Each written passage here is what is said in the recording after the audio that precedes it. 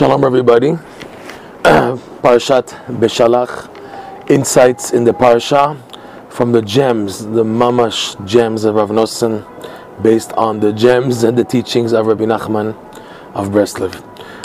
Rav Nosson, in his discourse Hilchot Ishut Halacha Dalet in Likutei Halachot, he goes into the opening verse in this week's Parsha, and the explanation is unfortunately or fortunately so timing with what's happening now in this war in Israel, in the Free Palestine. Look at Rav Nosson's insight over 200 years ago on the secret behind Philistine, Plishtim. Okay? This week's Parsha, it opens up like this. First of all, we're starting off that Parshat Bo ended with the 10th plague, Makat Bechorot, and Paro's urging Moshe and Aaron, the Jewish people, Kumu tseu mitoch ami, get up and leave, go already, take everything. You want this, you want food, we want cattle, we'll give you. You want clothing, gold, silver, just take everything and just go. Okay? That was last week's Parsha. Now this week's Parsha is the Jews actually leaving. The Exodus begins. So the Parsha starts off, Vayhi, and it was BeShalach Paro et ha'am, that when Pharaoh sent out the nation, obviously the Jewish nation, V'lo nacham Elokim derech eretz Plishtim, and the Lord Hash Elokim did not lead them, direct the Jews to the pathway of entering the land through the land of Philistine, which technically is part of the Holy Land. Okay, so Hashem didn't lead them out, which would have been the most logical way to lead them out, through the land of Plishtim, Palestine, which is like today on the coast, where Gaza, whatever you want to call it, is located. The coastal part, the southern coastal part of the Holy Land, which edges on the border of Egypt, even back then.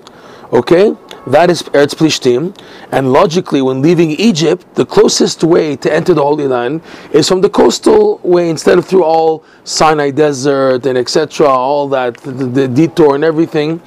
Easier is to go from the closest way is to the coastal plain of Eretz Plishtim.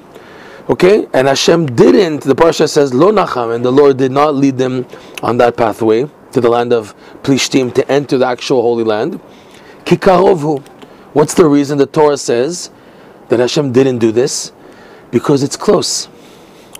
And what is it? So what that it's close? Ki amar Elokim, for the Lord said to himself, or to whoever, Hashem made this statement. Why? So what that it's close? Pen yinachem ha'am bilotam milchama v'shavu mitzrayma. Because perhaps, lest the nation has second thoughts when they see themselves fighting battle to enter the Holy Land, and from fear of the battle and from chickening out, and it's such an easy way to leave Egypt to enter the Holy Land, so just say, we don't need this, let's go back to Egypt. That's the pshat. Rav Nosson opens up this opening verse and in a very powerful way. Egypt, and leaving Egypt, corresponds to the domain of evil, obviously, of impurity. Like it says that the Jews reached level minus 49 of pure impurity, and they could have reached minus 15 Egypt, but Hashem took them out before they reached minus 50, indicating that Egypt is the place of impurity. Okay, so that's leaving Egypt is when a person merits to have a revelation, an exodus, a boost of spirituality. A person is now on the roll. Hashem's opening the doors for a person to come back to Him.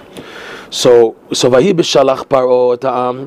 So it was when Paro, which is the evil forces, allow the Jews to leave, allow a person to leave the domain, what's called the exchange chambers. So when this happens to a person, Hashem is very careful how He deals with a person in his spiritual trek. V'lo nacham Elokim derech eretz Plishtim. Hashem is careful, the Lord, because it has to be very exacting here in this process, because it's very delicate. So Hashem, as the Lord, doesn't allow a person to enter holiness, which connotes the Holy Land. The idea of entering Eretz Yisrael vis-a-vis Mitzrayim is leaving the world of impurity, entering the world of holiness, which is the Holy Land. So Hashem doesn't let a Jew, when he wants to come back and he's leaving the garbage behind, leaving the exchange chambers behind, and the impurity and the confusion and the falsehood of life that he was leaving that behind, Hashem is careful. The Lord, it's exacting now, is very careful that a person shouldn't go enter the Holy Land through Plishtim. Rav Nosson says, what's Plishtim? Plishtim is grammatically similar to another word in the Torah, in Chazal, and the sages' usage of this term called mefulash. In the laws of Eruvin, of halachic boundaries of Shabbat, we're allowed to walk, we're not allowed to walk. There's in discussing areas called where there's no Eruv, so you have what's called sometimes an alleyway which is called mavui mefulash. Means open on one end, open on the other end. There's no like wall. It's open from end to end. And there's all discussions in the Gemara. You can see there in Masechet Eruvin, if it's Reshut HaRabim, Carmelit, whatever, it's used in whatever context it's needed to be used, okay? But the meaning of mefulash means to be open from end to end. And Rav Nosson says, this is the idea of Plishtim. Plishtim here, in our context in the Parsha, when a Jew wants to leave the domain of impurity and enter the holiness, Hashem is careful not to let him do this transit from evil domain to holy domain through what's called Plishtim, which means mefulash, which means just going straight up and having a spiritual high with no blockages and no boundaries and no detours, just straight up. That's Plishtim. And here the Torah is saying, Rav Nosson is explaining, that Hashem is careful, very exacting to help a person for his own benefit, not to let him enter the Holy Land in holiness in the attitude of Plishtim, where it's just easy to go in. You enter from the bottom and you go out on the top. Like we said, a mavui mefulash, it's open from end to end. Hashem doesn't want that. Why? Ki karovhu, because it's too close. Meaning, a Jew, in his process to purify himself, to come closer to Hashem, needs time. He needs time.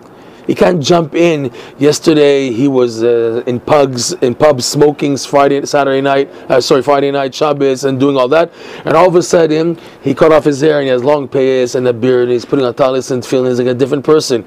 It doesn't happen overnight. It doesn't happen overnight. You need a process. You need to wait. You need to master the art of waiting, which is for the person's own good.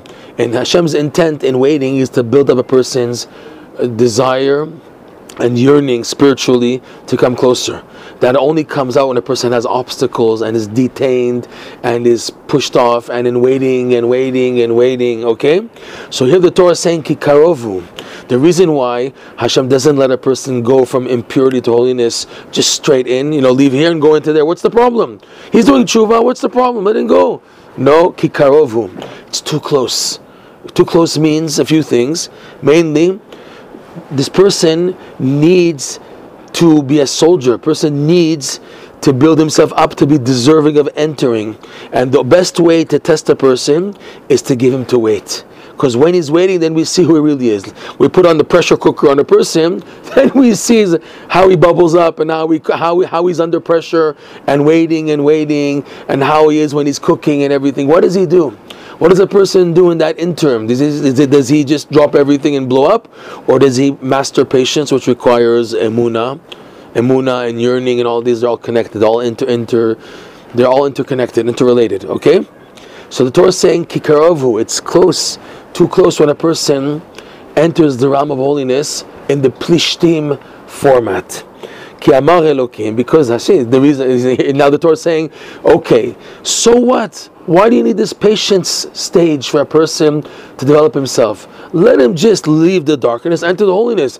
Isn't that what you want, Hashem? Isn't that what you want, that the whole world come back to Hashem? Isn't that good? Doesn't it make sense? And Hashem says, no. Ki amar Elokim, because the Lord says that a person doesn't have the expertise of patience, which Rabbi Nachman calls, in Likutei Moharan in lesson 24, he calls it the highest level, called the Keter. The highest level, the Keter, which is the gateway to holiness, believe it or not. The gateway, you need to master patience in order to enter there. Okay, so Hashem says, the Lord said, that if a person doesn't have the patience, so then he'll have second thoughts. If now things are too quick, so when he's faced with tests and tribulations, and he's not holding there because he doesn't have the vessels that he did never build, because he just went from one realm of darkness into holiness in one shot, and he didn't have a chance to build himself. So pen yinachem ha'am, lest the nation has second thoughts. Bihotam milchama, when he sees the battle, oh, I thought it was so easy to be Jewish. I thought it was so easy to be religious. I thought it was so easy to be a Jewish family and raising a family, and now it's war every day war. The Gemara says, right? Every day, the Tzara attacks a person. Every day. And the Gemara just continues, by the way, and if Hashem were to save a person, he would fall into the hands of the Tzara. It's Hashem saving us, for sure. Okay? So here, though, if things are too quick, and a person doesn't build himself with obstacles and waiting and being detained and detoured and waiting, so when he's faced with a battle, because he never waited, Shavu Mitzrayim, and say, okay, I don't need this, the H with religion in Yiddishkeit, I'll go back to being a secular Jew, to being a goy, whatever. So for that not to happen, a person needs this patience process. The patience is the greatest gift that Hashem has given in the creation, is this hamtem, the waiting. If you become a mastery of waiting, it is the strongest vessels you have to counter any test in life. Because when you're faced with a test, instead of jumping, oh, it's too much for me, and you just chicken out, since you've been trained already to have the attribute of patience in your life, you can use it now for any test. You say, wait a second, let's think this out. You don't make, oh my God, you get a phone call from the bank or this, and you start flipping out and everything. If now you're so used to patience, so it comes to your aid. Wait a second, what's going on here? Can we take a look, please? Instead of just making assumptions, can we just look clearly? With patience, you can see that the problem is not really a problem, the difficulty is not really difficulty, the challenge is not really a challenge. It's just that because of the quickness, the person doesn't have a settled mind to view the reality of situations. The reality is that Hashem loves a person, and Hashem will test a person, but He won't test him without the knowledge that the person can pass that test. Okay? So this is one of the biggest messages Rav Nosson points out in the beginning of the Parsha. Okay? Okay? And the verse goes on out, the second verse, and the Jews came out chamushim. Right? Chamushim, it says in the next verse, and the Jews left Egypt armed, the chamushim. It's a funny word. What's this word chamushim? So there's many interpretations. One is chamushim means that the Jews left with weapons. They took with them swords and arrows and javelins and all that type of stuff to fight the eventual wars that they fought with Amalek and Sichon and Og, because that's where they had weapons from when they left Egypt. But also chamushim is like chamesh, 5. So there's a few interpretations. One is, like Rashi brings down, that only 1/5 of the Jews left Egypt. 4/5 didn't want to leave, they were wicked, they gave up. They didn't want to believe in Moshe Rabbeinu that there's hope, and they can leave, and they died in the days of darkness. In the plague of the days of darkness, that's when they died. So 1/5. There's another opinion, don't say 1/5, because the verse says chamushim, which is similar to 50, chamishim. And that, yes, this is scary, but this is what the Midrash says, that 1/50 of the total Jewish population actually left. When we say 600,000 men, plus the women and children coming up to over 1 million, okay, that's 1/50 of the total. The total Jewish population was over 50 million in Egypt. 49 million died in the plague of darkness. So Rav Nosson says that chamishim, in the positive vein, also refers to the 50th gate, the 50th level. That if a person is careful not to have a Plishtim attitude, okay, he will have patience, and with the patience he'll come to the true holiness of the Holy Land, which is that 50th gate. And we can say what's happening in the world of free Palestine, the deeper spiritual meaning is that people want a quick fix. Free Plishtim, let us have a quick fix. If it's whether in the physical world, and all the more so in the spiritual dimension, people want it easy. Don't make it hard on me, okay? Let's go. I just want to do tshuva, I want to press the button and win the lottery. Make it easier for me. I don't want to work hard, I don't want to wait, I don't have patience. So people are in Plishtim mentality. They want Plishtim, everything mifulash. I want it easy, let it be easy. I want my tshuva to be easy, my Judaism to be easy. I want my money and everything. So that's the message that we're hearing, free Palestine. It's to free the inyan of being mifulash. People don't want to work and earn the reward. They want it on a free platter without working and earning. They want it quick, no waiting. And the Torah's attitude is no. This week's Parsha, no. Hashem knows what's good for you, and waiting is the greatest gift you can have in life. You just may say, how much Hashem, how much I'm going to wait? That's Hashem's business. You have to do your part, and Hashem will open the doors. Just you have to wait for the salvation. Like Rav Nosson once said, salvation comes to those who wait for it. You have to wait for the salvation. Everyone, okay? It's a test for everybody, and the key is you have to wait and wait until they open the doors. Shabbat Shalom.